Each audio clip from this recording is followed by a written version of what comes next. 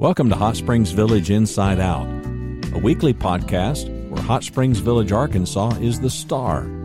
Join me, Randy Cantrell, and my co-host Dennis Simpson as we discuss the history, facts, people, places, events, lots more surrounding Hot Springs Village, Arkansas. Visit the website at hotspringsvillageinsideout.com. Today's show is brought to you by Central Arkansas's favorite radio station, KVRE. Find them on the dial at 92.9 FM. Stream them live at kvre.com.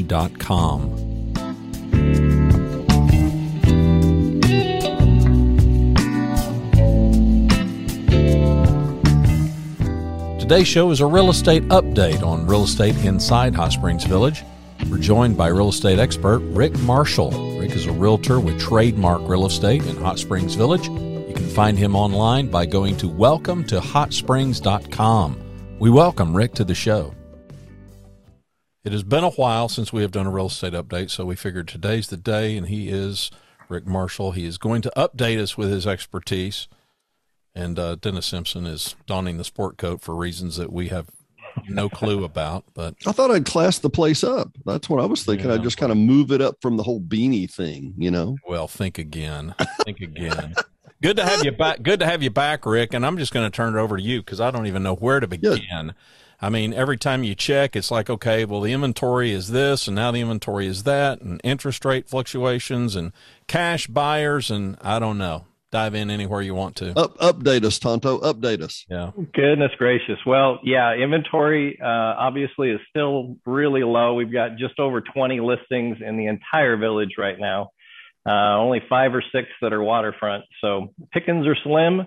I was telling somebody the other day during the ice storm, it's freezing here, but the real estate is hot. So yeah, overall, the market is still a seller's market. It's very hectic, multiple offers when you do write something for a buyer. Still a large segment of the buyer population are cash buyers, something we can talk about a little bit more. A lot of them are still investors, still coming in. Now, whether that changes with the stock market fluctuation and interest rates going up, we'll just have to see. But yes, interest rates have started to creep up a little bit into that 4% range. So common theory is that for every 1% of interest rate increase, you can qualify, a buyer can qualify for 10% less. So that tends to fluctuate the values of the asking prices in the marketplace by that same 10%. So in theory, if we go from 4 to 5% over the next year or two, we could see a reduction. But there's so many things going on. You've got stock market, you got war, you've got the foreclosure delay that maybe isn't going to be delayed for much longer. You've got the renters that may be evicted, maybe they won't. All of those things are going to really affect the supply and demand in the marketplace, and we're just not sure. I don't have that crystal ball like I tell all my clients. I don't quite have that figured out yet, but just got to be ready for changes as they come. Well, where's all this cash coming from? Cash is generally coming from out of state. There are some retirees locally, but by far what I'm seeing are people from Texas, California, Illinois, who are selling their primary residence and moving into the village. There are some investors. We are getting some showings via FaceTime and these out-of-state buyers. We're not getting the iBuyers. In fact, they've shut their entire program down last fall.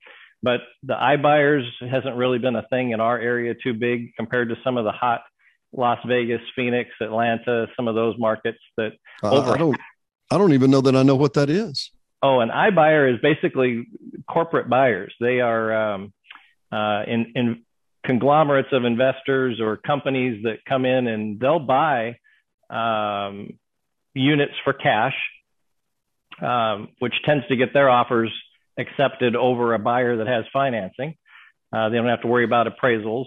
And in fact, Zillow last fall, what they were doing over the summer months when it was real hot, Zillow would go into a market like Phoenix and they would pick 3 or 4 homes and overbid it by $100,000. So they'd take a $500,000 property, they would bid $600,000 cash, of course, get their offer accepted, and those 3 or 4 sales became the comparables for the appraisers that they needed to use as the comps for finance deals. So they were artificially manipulating the market, and eventually this kind of came out. Zillow got a little bit of a black eye on it, and more recently, Zillow took a look at their future forecasting and decided we're going to pull the plug on the whole program. And at that point, that program had been responsible for over 50% of the profits of Zillow. So you saw Zillow's stock tank right after that announcement that they were doing that. But there was just no question it was artificial manipulation of the market. They'll deny it and they'll say it had to do with supply chain and some other things, but got real clear that they just saw an end to the screaming, climbing market value-wise, and they pulled the plug on it. So, did you see any of that in the Village at all? We did. Well, from 2020 to 2021, if you did year over year, this is my Karl Rove impression here. Yeah, but yeah, 21.5% in the Village. If you took every sale in 2020 versus every sale in 2021, just kind of homogenized all the numbers, 21.5% is what we increased. Well, let's speak specifically to you here. You primarily work in lakefront properties, right? That's the niche that you're working. Yeah, I mean, that's what I love to do. I live on Lake DeSoto. I love the lakes, and that's just something that I've loved and chosen to network within. You know, I've had 9 sales of lake properties just in the last 6 months. You know, on this end of the Village. But that doesn't mean I don't sell other things, Dennis. So be careful. Yeah, no.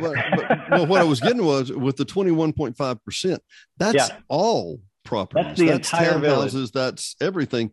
Lakefront properties, I'm assuming more evaluated than that.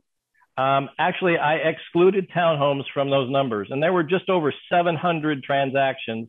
The number of transactions didn't increase much between 2020 and 2021. It was almost flat, 700 and some transactions, but the median sales price, that's the numbers that I'm talking about, 21.5. And of those, if I can flip here's your cash buyer question here. So if you look at the national average is 22.4% of all transactions are cash. Well, from when I did these numbers, September of 18 to September of 19 here in the Village, we were at 32.9%. From 19 to 20, we were at 35.8, and it continued from 20 to 21 to 38.7.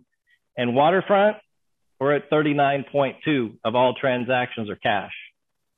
So there's a significant number of cash buyers, not all investors. Some are downsizing out of those wealthy states, and they're just bringing cash.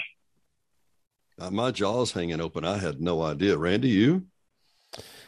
Yeah. How many offers? So today, and as we're recording, we need to put a time context on this. It's March the 1st. March the 1st. Tuesday. So 72 degrees in the 72 Village. degrees. And last week it was 28.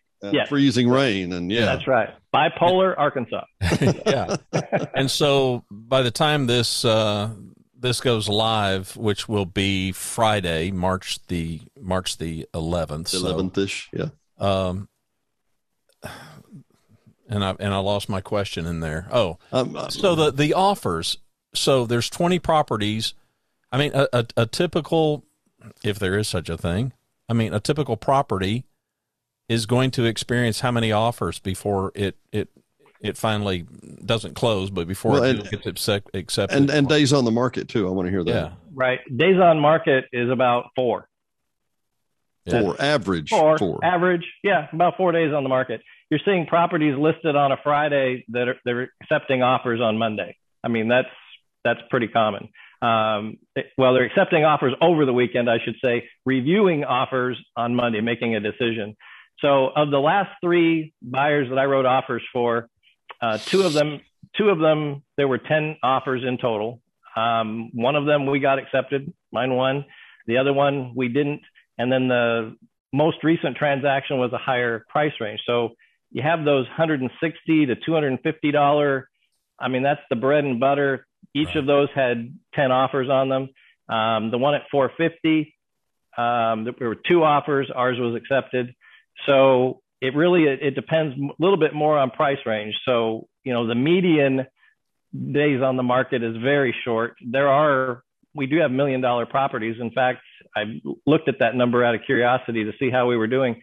We had $5 million properties in the village just since, in the last 14 months. We've had 5 over $1 million sell, and all were on Lake Balboa over there. And they've all sold? Those all sold and closed, yes. So we are, the market's booming, market times are short, and there's multiple offers. But to kind of tie in the iBuyer question, when those cash buyers come in, and of those 10 offers, 6 of them have financing and 4 of them are cash, you're the listing agent. What are you going to advise for your seller? I don't have to worry about an appraisal coming in low in this rapidly escalating values market. Well, when it's so competitive in this market, I mean, hey, Rick, I've got cash. Yeah. Well, no. Ish. How do you prove? What do you wave a stack of hundreds? What do you do? No, we require a proof of funds letter. So either it can be a letter from their financial advisor indicating that they have sufficient funds. They are liquid-ish. Okay. And sometimes that I've even advised a buyer of mine to become a cash buyer that wasn't quite cash. They literally just assigned a line of credit against their stocks and their portfolio, where they just literally could just write a check for it. So it was as good as cash. But those cash buyers just have such an advantage over something that has to worry about an appraisal, has to worry about final underwriting.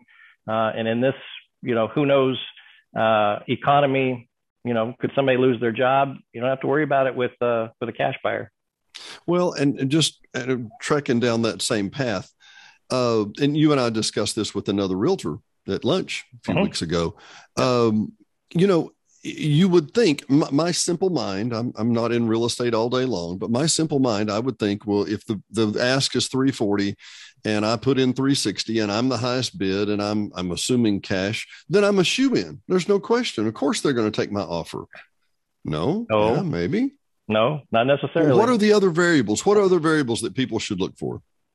A couple of them are just how clean the offer is written. And I want to give all my secrets away because I like my buyers to win on some of this bidding, right? Take notes, Randy. Take notes. We're gonna. Yeah, but just how clean. I mean, if you put yourself in the seller's standpoint in their place and say, what's a seller want? Well, you want the cleanest offer possible. You don't want there to have to be a survey, and you don't want them to have asked for the refrigerator, washer, dryer, the love seat in the living room, and it goes on and on. You need a closing date that's going to work for both parties. And sometimes that just reminds me, that can be a huge advantage, is just the closing date. The last 2 sellers that I've helped move off the lake, both of them off Lake Cortez, they moved elsewhere here in the village. They just bought a smaller house. They're both in their 80s, just decided we need to downsize. And so I sold them a $220,000 house instead of their $450,000. Okay. With regard to the closing date, it can be important. In fact, the sellers right now, they almost don't want to, some of them don't want to put their house on the market because it's going to sell in 4 days. And where am I going to go?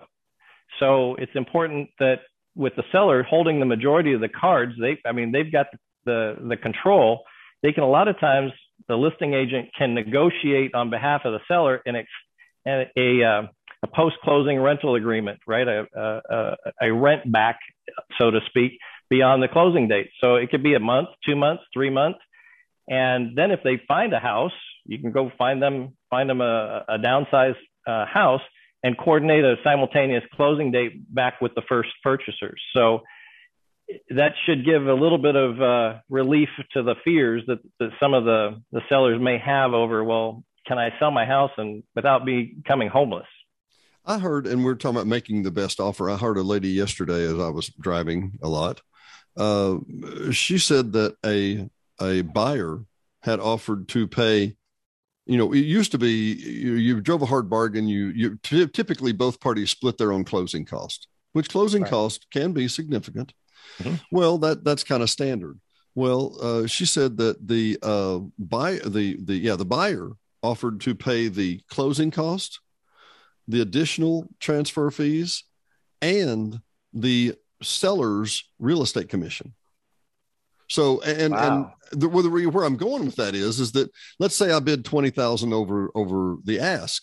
Well, let's say I don't bid 20,000 over the ask, but I offer to pay closing cost, I offer to pay the commission, I offer to pay any transfer fees.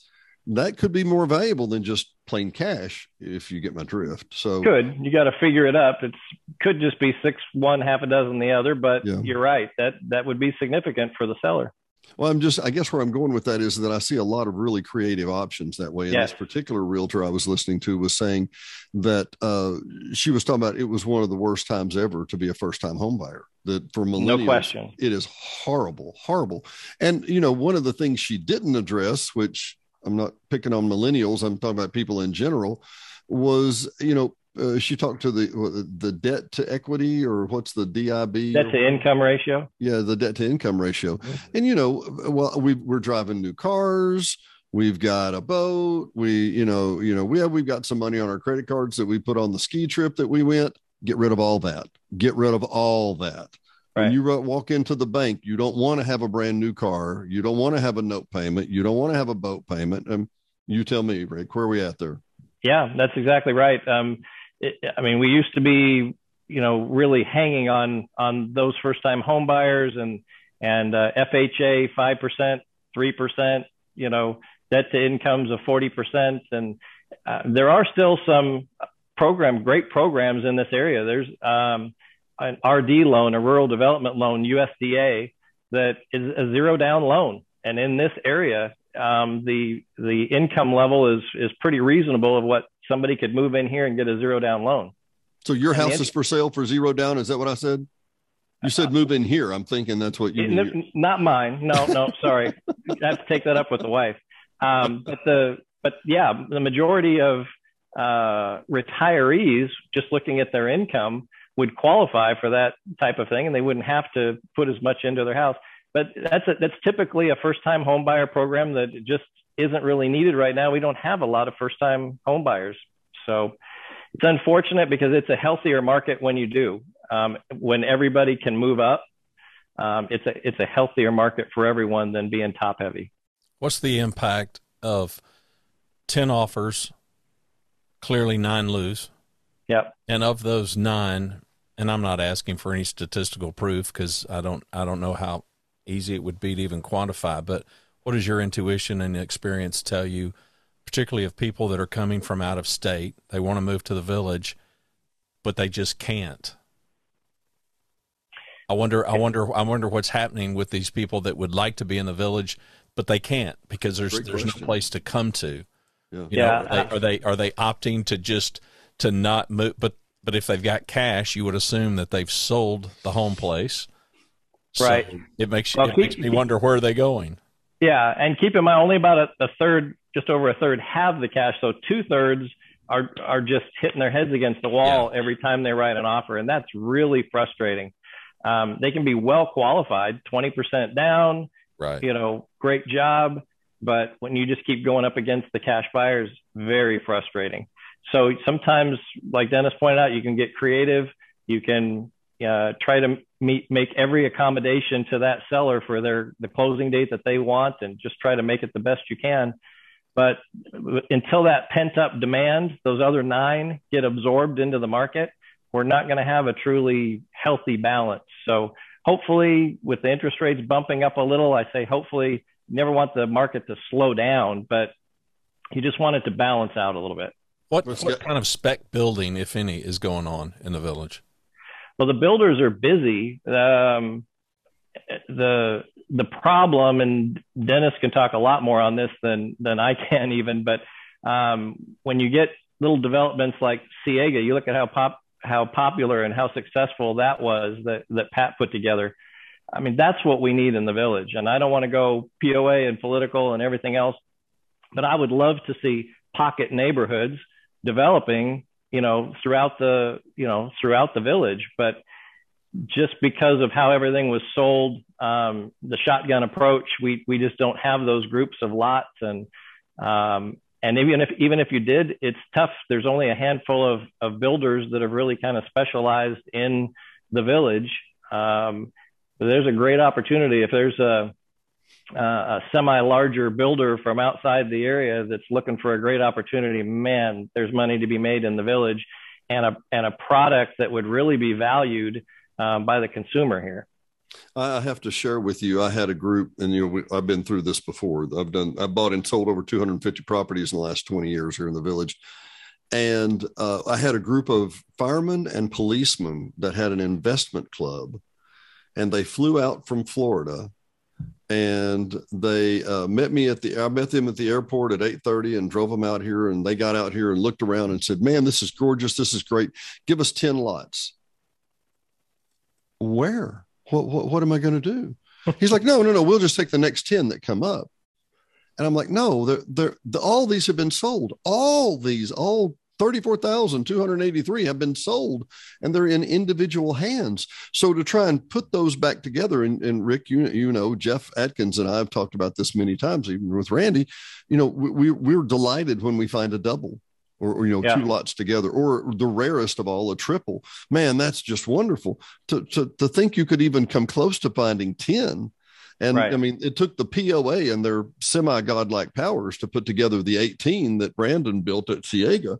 But It's a show place, and they're all, to use the term in forestry, they're all even aged. Jeff and I have what I think are some absolutely beautiful lots on on the DeSoto golf course. And the last time there was a home built there was over 30 years ago. Uh-huh. So we put a brand new 2022 home sitting right beside a 1993 home. You got to be careful doing that. Yeah. Yeah. No, it didn't. Yeah. It didn't just. We haven't, and we're not planning on it right away, if you know what I mean. Right. So there's some redevelopment and some, as we would say in forestry, some mixed age. You can't put a whole slew of brand new homes against a whole bunch of older homes, but you can intersperse them gently and kind of work them back into the mix. But as far as builders, you're right. Every builder I know is just slammed to the wall and can do, they're just like the sellers. They get to dictate the terms. And unfortunately, they dictate the terms to the realtor. They dictate to the broker, to the buyer, to the, Randy and I were talking about, we have not met the gentleman yet, but there's a builder here in the village who, pick one of these 4 tiles, pick one of these 4 colors, and pick one of these 4 flooring, and it'll be done. Well, but I think I want it. No, it won't be done on schedule. So we do need him on there too, Randy. But I like it. I like his business model and his discipline. So the building that is going on, I'm just trying to understand. So is the building that is going on, is it predominantly, I own a lot and now I'm commissioning a builder to build the house that I want? Are any of these builders building houses on lots that custom? They bought and they're just building for spec? Probably not. There are a few, but obviously that's more difficult. It's more costly. Yeah. It's more profitable for them to not be doing that. Right. So unless you're building a really large home that makes it worthwhile for them, probably not. Yeah, and I'm asking because we get emails here. A lot of people want us to have people on about how to build a house in here. We've told them, we're trying, but the builders are so covered up, they don't have time to talk to us, and they don't really need to talk to us. And I get it. But then there've been those people that are like, I mean, is there any new construction? I mean, if we wanted to move to the village, and could we buy a new house? And I'm like, I don't know. So that's a reason for my question. Right. And I do know of some larger tracts of Cooper property that are in the early stages of being developed. Renaissance has recently purchased some of that. Around Pacifica, they're squeezing in some lots, and then back behind, I won't disclose that, but There's another large tract that they plan on subdividing into lots. It's going to be a while before it happens, but those are positive things for the village. We need that new construction. Yeah, and I think to answer your question, Randy, I don't know of anybody building just plain spec houses, because when you mentioned Pat Bollier a minute ago, Pat had a fair statement. She said, as soon as you pour a foundation, people go up and go, "Is that for sale?" Uh-huh. You know, we want to pick the colors, we want to blah blah blah blah blah blah blah. And Randy, because it's a very valid from question. Remax, we need to give context when we exactly Pat Bollier with Remax, and but to go down that road just a little more specifically, okay, we've talked about why people buy cash buyers, or why they would, you know, sell to cash buyers, or well, let's talk about why typically builders don't just start a spec house and then go, you know, Randy and Rhonda come up and they say, "Hey, great, we want to buy here. This is wonderful." And the builder says, "I'm not so sure. Well, I want," you know, the wife or the husband, whomever, may say, "Well, I want this particular flooring." That flooring is 8 weeks out. Are you going to pay the carrying cost for the next 8 weeks while I'm waiting for my guys? My guys are ready to finish this house. I've got this system and this plan lined up, and you're here to torpedo this plan. Why would I sell you this house? You know, yeah, even at a profit, but I don't want to wait 8 more weeks. I got to get my money now too. You know, is that well? And I know some people are emailing us. I mean, I know a number of emails that I've gotten even just in the last month, because people who aren't familiar with the village, and we're learning increasingly that that's a good chunk of our audience. Who knew? People who want to come to the village. Not all of them have even visited the village, but they see all the undeveloped lots. And to Dennis's point, they don't understand there's individuals that own all these. So they see this undeveloped land, and they do what any of us would do if we didn't have the proper context. Think, well, there's empty lots. Why can't I get a builder to build it? You know, because you don't own that lot, somebody else does. And right. Well, and let me address, and I will not give the gentleman's location, because he was very sensitive about this location, and moved to this location, loves it, has bird feeders and deer feeders and nuts about the spot. And he's very, very happy that the lot beside him was one of the 2,100 that the POA purchased from the Commissioner of State Lands, because it was in play. And he's delighted. He's just happy, happy, happy. That's a POA lot. I'm good. What? You're shaking your head, buddy. Shaking your head. Tell me more. Well, a POA lot is just that. It's owned by the POA, and they can do. Well, they're not going to sell any lots, are they, Rick? Yeah, absolutely, they are, and all that they can. All that they can. They would obviously like to have that $43 a month on that parcel coming in. And so, yeah, just with all those parcels tied up. And I mean, I've got a list of over 700 that they've, you know, released to the realtors and said, here, we would like to get these sold. And they've done a pretty good job of providing the GIS system that'll show the topography of the property, shows which ones are A, B, or C as far as the slope. And then which ones have clear title, because not all yet do, but many do. And then which ones are served and which ones do not have the utilities available. So yeah, it's a lot, and it's going to be years and years and years before all of that gets worked out and absorbed, and probably long after I'm done. But I mean, it's this is an excellent opportunity, Rick. And I hadn't even thought where this would go, but Randy, we do need to talk about this. When Rick and I and Randy talk to builders, there's one thing. What kind of lot do they want? Let me think. Do they want golf lot? Do they want view lot? Do they want lake lot? Do they want, they want flat lots. They want nothing but flat lots, nothing. Right. And the reason I brought this gentleman up that I'm talking about, whose name I am still not disclosing, and area or not, the lot beside him is perfectly flat. His lot is perfectly flat. The lot beside it is perfectly flat. Remember I told you about the police and firemen that came from Florida? Guess what? They're from Florida. They expected everything to be perfectly flat. Yeah. No. And those of you who are listening and thinking about building or buying in the village, you want to bear in mind, We had, Brandon, I mean, this is no great shakes. I asked Brandon what the sin was. Brandon with Renaissance Homes, one of the leading builders in the area. And I asked him, I said, what's the deal with, if the lot's 3 to 4 feet from end to end, what's the big deal? And he noted that for every round of concrete block that they had to put down, it's roughly another $1,500. So if you say, okay, well, I want my house to be built up off the ground roughly 4 feet. Okay, sure. You don't want water intrusion or, just for aesthetics. Well, that's $6,000. Okay, well, the lot itself changes 8 feet over that range. Okay, now you're into the $12,000 range or whatever, So it gets really expensive really quick building on all these blocks or bringing in fill dirt or building pier and beam or whatever method you want. But I think we probably need to address the fact, and this is a nearly impossible thing to speculate. Would you say, Rick, that 10 to 20% of the lots in the village are flat? That's probably a pretty good guess, and more on the east side than the west side, obviously. I mean, we've got a lot hillier terrain on the west side than they do on the east. So, it is a very small percentage overall. Yeah. And let's talk about what you're going to be able to present as a seller, as a seller's agent, or even for a buyer's agent. The vast majority,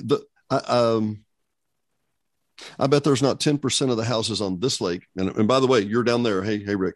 The vast majority of sellers of homes on this lake are 2-story. And they're walkout basement because, when you have a lake, it goes in. I asked a gentleman who owns a condominium beside us down here at Killanis. I said, you could have bought a condo in Dallas somewhere. And his comment was, he said, yeah, but when the water goes down 6 inches, it goes out 20 feet. And it didn't occur to me. Well, I take for granted the fact that every house along this lake is going to have a relatively steep driveway, either coming to or going or just out at the end of the street or something. So address that for our guests who wouldn't know. Speak to that if you would. Yeah, and lake to lake, it's different here in the village. I would compare DeSoto, Coronado, and Cortez as very similar as far as the terrain, age of homes. Obviously, the development started at the west end, so DeSoto was first in the 70s. But as it spread through the 80s and finally 90s, and Coronado, it took a while to get to Balboa. So Balboa has some flatter terrain, particularly on the northeast side of the lake. It's far more level. It just depends on really where you are. But you're right. The builders really want that flat.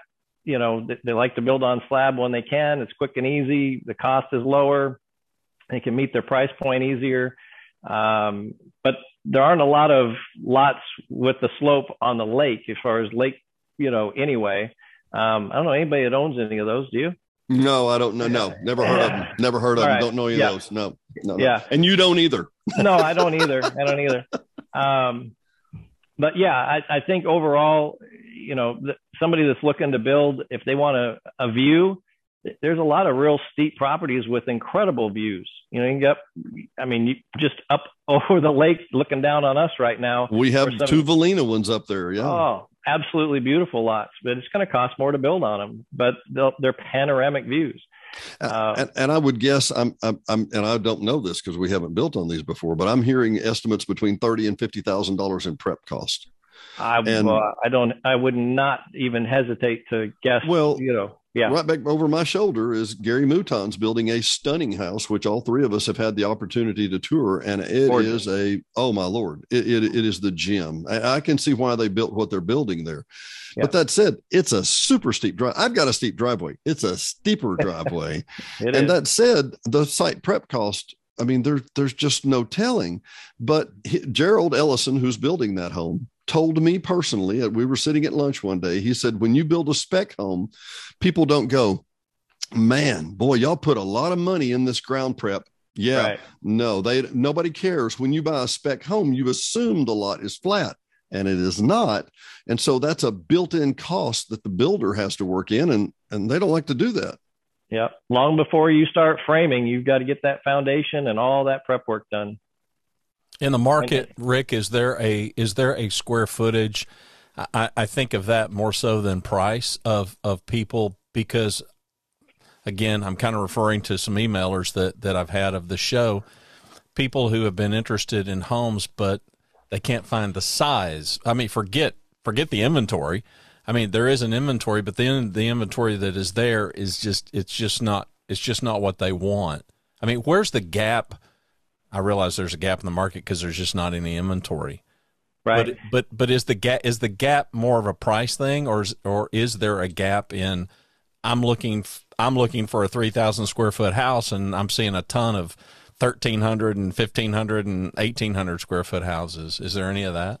Yeah, I think if there was a niche, I mean, I haven't sat down and actually crunched the numbers, but I think if you had a 3-bedroom, 2-bath, 2,000 square foot house, I don't know that you have to go quite that big even. There's a pretty good demand for retirement age folks that would just soon have a single story, and 1,800 to 2,000 square feet. And at new construction, $180 a square foot. And that's the one time you're going to hear me say dollar per square foot, Dennis, because you know why. $8 per square foot. But with new construction, you can, apples to apples, talk about dollar per square foot. Yeah. And you should be able to, for $180 a square foot for that size on a single story, okay, 2,000 square feet for $360. That's getting a little pricey for a lot of people now, but it wasn't, a year and a half ago. So, but yeah, I think there's probably a little gap in the market there between 250 and 350 that just could really use more inventory. And not everybody wants to go in and do new flooring and new countertops, right. and we've got a lot of that. Well, let's talk two things here. Let's talk remodel. Mm-hmm. And let's talk square feet per price per foot. But remodel, Diane and I have truly been blessed. We love this home we're in. It's 2,200 square feet. It's on Lake DeSoto. It's 2-story. We rent out the bottom room. We don't need that much. It's just the two of us, Mm-hmm. That said, it doesn't matter how much I remodel this house. I've still got relatively small closets. I've got relatively small bathrooms, maybe even a stand-up shower only and not a tub. Those and by comparison, shorter roof, lower ceilings. I don't have a vaulted ceiling that started in the 90s and whatever. So all of those trends have passed this house by. It's a lovely house. It's just never going to have those, no matter how much wallpaper or you cut or how many times you change the flooring or whatever. That's just not going to change. Right. It could, but it ain't cheap, if you get my point. So let's go back to the price per square foot again and play that game just for a minute. Why is there such a disparity? Why is price per square foot? I'm going to pitch you the softest ball there is. All right. Why is there such great disparity in price per foot on the lake? I'm being specific here. Okay. Why is there such disparity? If my house is worth $185 a foot, why is that one across the way not $185? Okay. You're on the main body of the lake. I'm the last house on the cove. Which one's worth more as a vacant parcel of land? Yours is. Okay. So when I build on it, the dollar per square foot, factoring in the value of the land, you're going to have a higher dollar per square foot, regardless. If we both built the same house, yours should still be higher. The land is a factor, right? Yeah. The land, the view, the access to the water, high bank versus low bank. Sometimes high bank is all right, but again, you were talking about those steep driveways. You go on Arjona Way on Lake Cortez, there's some really steep, short driveways. I mean, you're into your garage like this. Yeah. Okay. Well, I've had buyers that we've driven up to the house to look at the house, and they said, "Keep driving, Rick." And I said, "You don't even want to see the house?" I'm not driving into that house. How does that affect the price per foot when they drive away? Well, yeah, that's exactly right. But, it really doesn't in the end, because, I just sold 90 Arjona for $450, a beautiful house, panoramic view on the big water. And yeah, you're going to lose 3 out of 10 buyers are not even going to look at the house. But one of those other 7 is going to pay full price for it. And they didn't cut $50,000 off the price because it had a steep driveway. They paid for it. They paid for it. So interesting. But dollar per square foot goes even deeper than that. If you've got a 2-story, the lower level, and an appraiser will tell you this, the lower level, a basement is not the same dollar per square foot as the ground floor. It's just not. So a 2,000 square foot 1-story should have a different per square footage than a 2,000 square foot 2-story. It's not going to be the same. If you really want to get a disparity, and this happens a lot in the village, and that is that there's not an inside stairwell connecting the top floor and the bottom floor. Your bottom floor can be virtually free or very, very, very inexpensive. And in your minds, I'm like, well, this is a 2,800 square foot home. And the assessor or the appraiser comes in and goes, no, that's a detached grandmother quarter downstairs. That's a mother-in-law quarter. And you can't get to it from the inside. So it's not 185, it's 65. Right. We've had some hesitation, one across the lake from me right here. Another one, I just sold 107 Alba. Real nice house, sold for $480, but there were 2 technical bedrooms upstairs. It was a 2-bedroom house. Downstairs, there was an additional, did qualify as a technical 3rd bedroom with a closet that's kind of the furnace room, you know? Yeah. It's a 3-bedroom, 2.5 bath house, but most people walking in, it's 2 on the main level, you know, and there are some appraisers that don't like that too well. We didn't have any problem with it, got it sold for cash, you know, but those are the little things, and dollar per square foot plays into all of these factors. I mean, I've seen agents, no names to be mentioned, that water everything down. They said, well, what is this? A 3-bedroom, 2-bath, 2,000 square foot house in this area. They'll put in the area when they're looking for comparables. Okay, I'm going to do 1,800 to 2,200 square feet in that area in the last 6 months. Oh, okay, well, here it is. And they'll just average it out. Well, you've washed down an awful lot of factors that you didn't pay attention to. You didn't even screen out 2-story versus 1-story. That's the biggest factor alone. So when I do comparables, I mean, I spend hours combing over, bringing it down to where I've got 3, 4, 5 really good comparables. And at that point, you've got a good advice for your seller, but it doesn't do them any service at all if you water it down by dollar per square foot. So how would we get in touch with you, Rick, if we wanted to sell our home? What exactly, what number would we dial? Would we dial a 501 because that's the Arkansas code, and then 601 and then Rick? That would be it. 601 Rick. How about that? 501-601 Rick. Rick is 7425. 7425. I got 2 stupid questions, Rick. Shoot. One is days on market. So it goes on the market on a Friday. There's offers and stuff. And so now on Monday, we're looking at it. Right.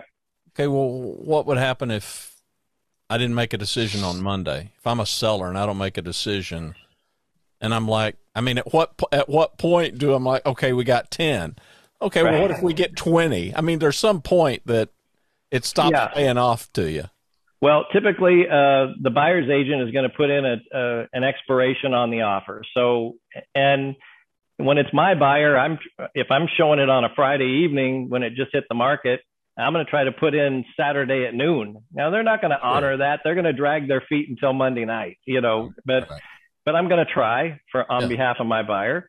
But when they review those offers, if they drag their feet too long, at some point, there's maybe another listing that comes on the market that is a little nicer than yours for the same price. You could end up with that bird in the hand that flies away. I mean, because the offer has expired, and you're drawing it out. They're trying to go for the 2 in the bush, and they really might have been better off deciding. But it makes me wonder if I know I'm one of 20 houses in the market, I'm going to take my chances, right? I mean, come on, you got a market like this, which leads me to the second dumb question. Are you seeing people leave the village because they're taking advantage of this moment in time? I'm seeing some of that downsizing. I've had, again, 2 people from Lake Cortez in their 80s downsized to 1,700 square feet for the 220 price range from their 450. Great. now they're living large. Yeah, what a great opportunity in your 80s, right? We should all be so lucky, man. Right. And if the bubble does pop, if there's, and I don't think the Village would get hurt nearly like what some of these huge markets are, but let's say there was a 10% pop. Well, now in the house that he just bought for 220, he's got 22 that it dropped instead of 45 on the 450, right? So, kind of hedging against a bubble, getting out while the getting's good. And yeah, I don't see people fleeing from the Village. Yeah, I'm not envisioning some big exodus, but given how hot the Village is compared to all the years past. But where are they going to go? They're going to go to Dallas? If people are older and want to move back closer to their kids and that kind of stuff is really what I was envisioning. But yeah, that moving back to their kids, Randy, that's happened probably 2017 to 2020. We saw a lot of that. And Rick, I don't think you were here at that time, but man, I mean, it was. Well, you're going to see that as people get older. You're bound to see that. Well, we're seeing a lot of family relocation. I mean, my brother and sister-in-law just came down from Seattle, sold their $615,000 2,000 square foot house. I was going to say 1,800 square foot. Yeah. Yeah. And I sold them just outside the Village, 4,100 square feet on 3 acres for $380,000. Wow. And now they have a house paid off and they're 38 years old. Really? And live like kings. Yeah. Not bad. Okay. Yeah. In my house, my mother-in-law lives with us. She's got one wing of the house. My wife and I've got the other. And so there are family dynamics that go on in this day and age where, folks are living longer and they need a little more assistance. And there's a lot of these homes that really can accommodate a second living space. Yeah. Here on the lake, like you mentioned, there's a lot of basements. Some of them have a fully set up kitchen and separate living, sometimes a separate entrance. Whether you Airbnb those or whether you have an in-law living with you, it really helps. It's a good opportunity. I'm looking through the pieces here in my mind and just trying to formulate. And well, Rick, we may have overstayed our welcome, but it's been too long. We haven't had a visit with you in quite a while. Actually, and what other listeners and viewers may need to know, we recorded an episode with you early on, and it was just horrible. I don't think. The content wasn't horrible, but we had technical issues. That's what I mean. The technical horrible issues. Yeah, I mean, Dennis acts like you just. I didn't get to finish my sentence. You sucked so bad, Rick. The first time we couldn't even broadcast. I think I was using this number one, so that was probably the first problem, and it was cutting out pretty bad. So and that was. I don't think you had 100 subscribers when we did that first time. It was early on. And then when Gary and I were on, you had just surpassed 1,000. Now, congrats on 3,000, right? I don't know. We're trying to get there. I don't know. We're at 2,500, 2,400 something. So, all right. So it's okay. It's okay. Well, what didn't we ask you that we should have asked you? Yeah. Oh goodness. Lightning round. Yeah, lightning round. Okay. I don't know. Just pull up some YouTube videos for anybody that's interested in Hot Springs Village and you want to see what's here. Google virtual tour Hot Springs Village and take a look. Or give me a call. I'll be happy to, put like I tell people, I'm not a salesperson when it comes to working with buyers. I show houses. When they want to buy one, I help them get it. But where I am a salesperson, I'll put the salesperson hat on when it comes to the Village because this place is amazing. And I could talk about it all day long with, all that we have to offer here. Yeah. And I did want to make one other note that, we were talking about the value of the homes and the values of the prices and whatever. And I've completely lost my train of thought again, too. So that would be completely mine. I led into when you started, you weren't going to be able to finish. No, I'm not going to land this plane today, Randy. I'm pretty sure. Is it not going to come back? Round. Is it not going to come back to you? We'll do the lightning. Maybe it will. We'll do the lightning. You'll be doing the lightning round. We'll do the lightning round while you. Right. While you think about it. Okay, Rick, this is easy, quick, and painless. Hiking, hunting, or fishing? Oh, hunting. Mm-hmm. Hamburger, tacos, or pizza? Ooh, depending on the pizza. Pizza. Beaches or woods? Ooh, depends on the time of year. Texting or talking? Depends on who it is. Exactly what I was going to say. Favorite day of the week? Sunday. Favorite city in the U.S. besides the one you live in?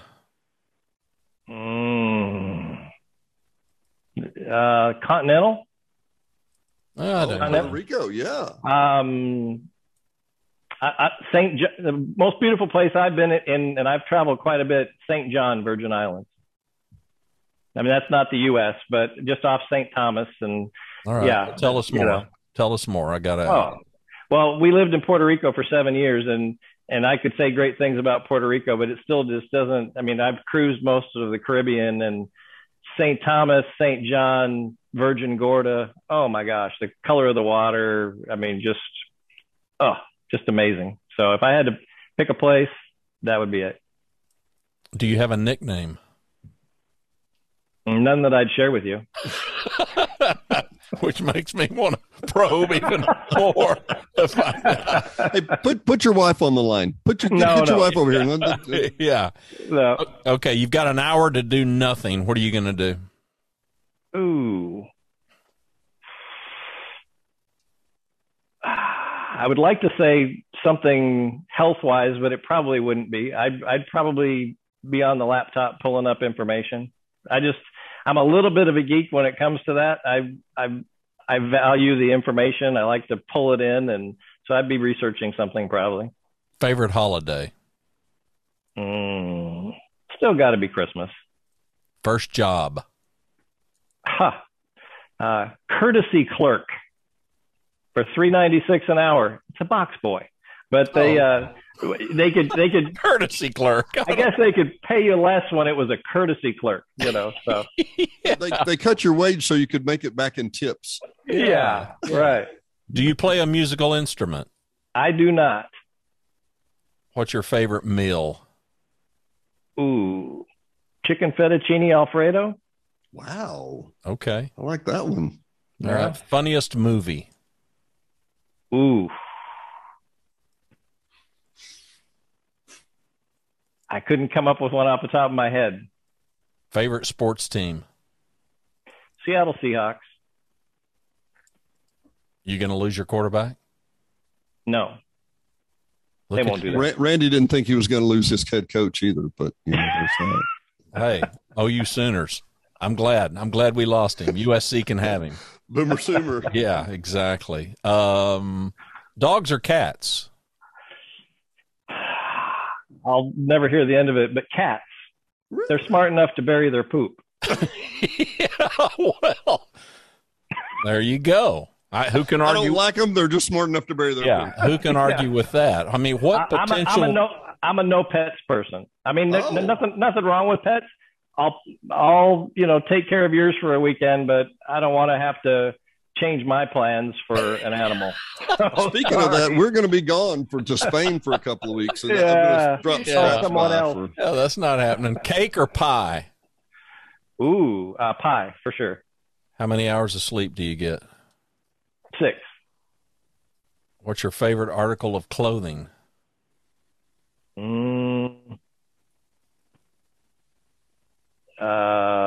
Pajama bottoms, just casual. There you go. Favorite quote? You got one? Yeah. From Ronald Reagan. And it says, some people spend their whole lives wondering if they made a difference. Marines don't have to wonder.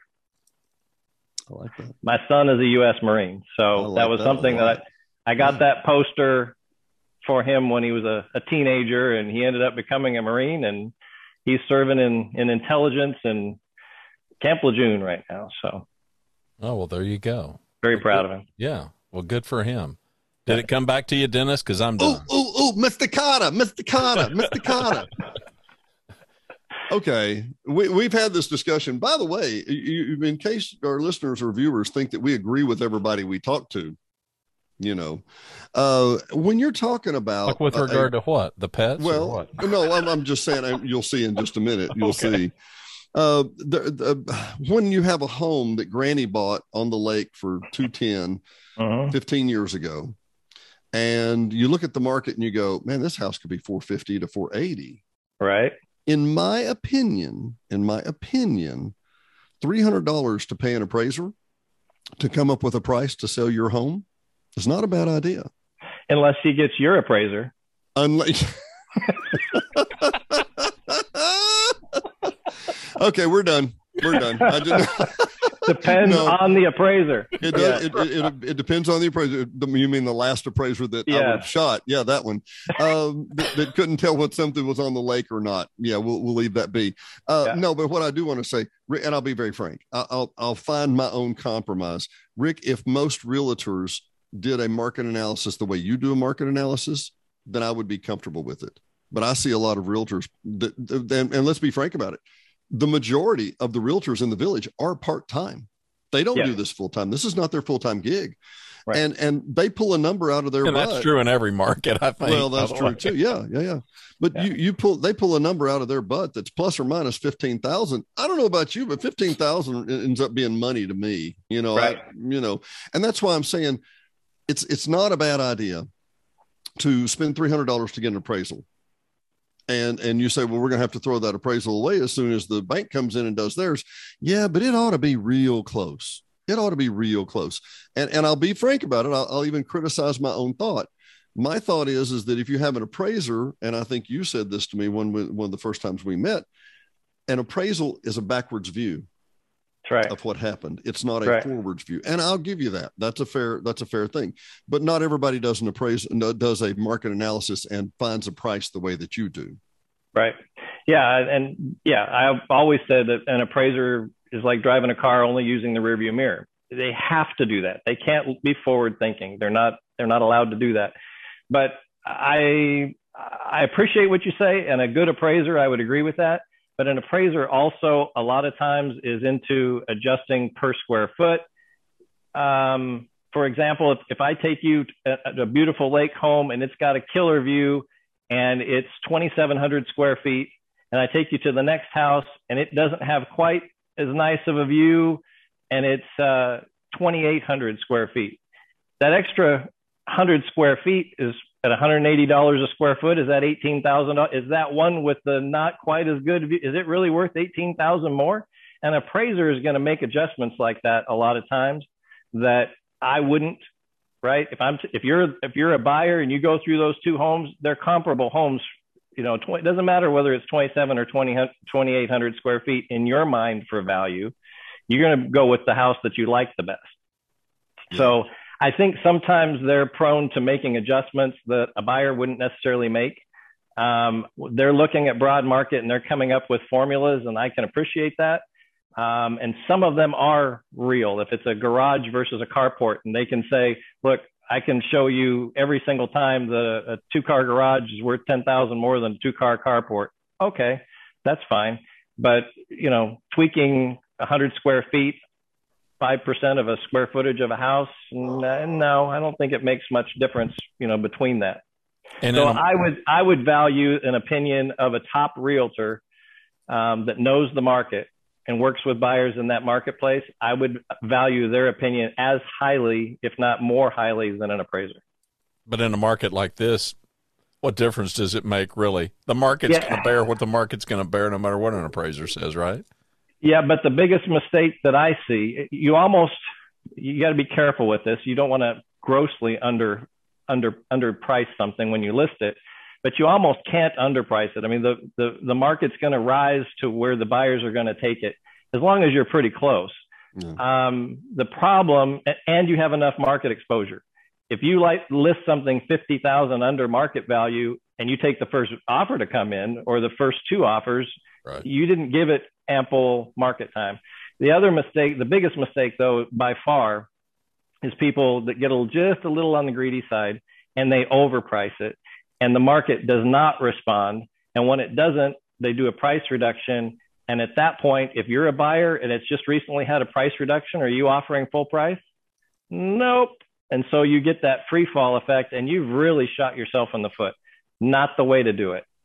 Well, Rick, just to fill in, and I know we need to wrap up here, but Rick and I spoke this morning about a property, or we texted this morning about a property over on Cortez. Nice enough property, and it just didn't click, And Rand, I've shared with you before, Randy and Rick, what our buying button is, and it has a wow. We're not going to go into it, but it has a wow. It has to have a certain wow.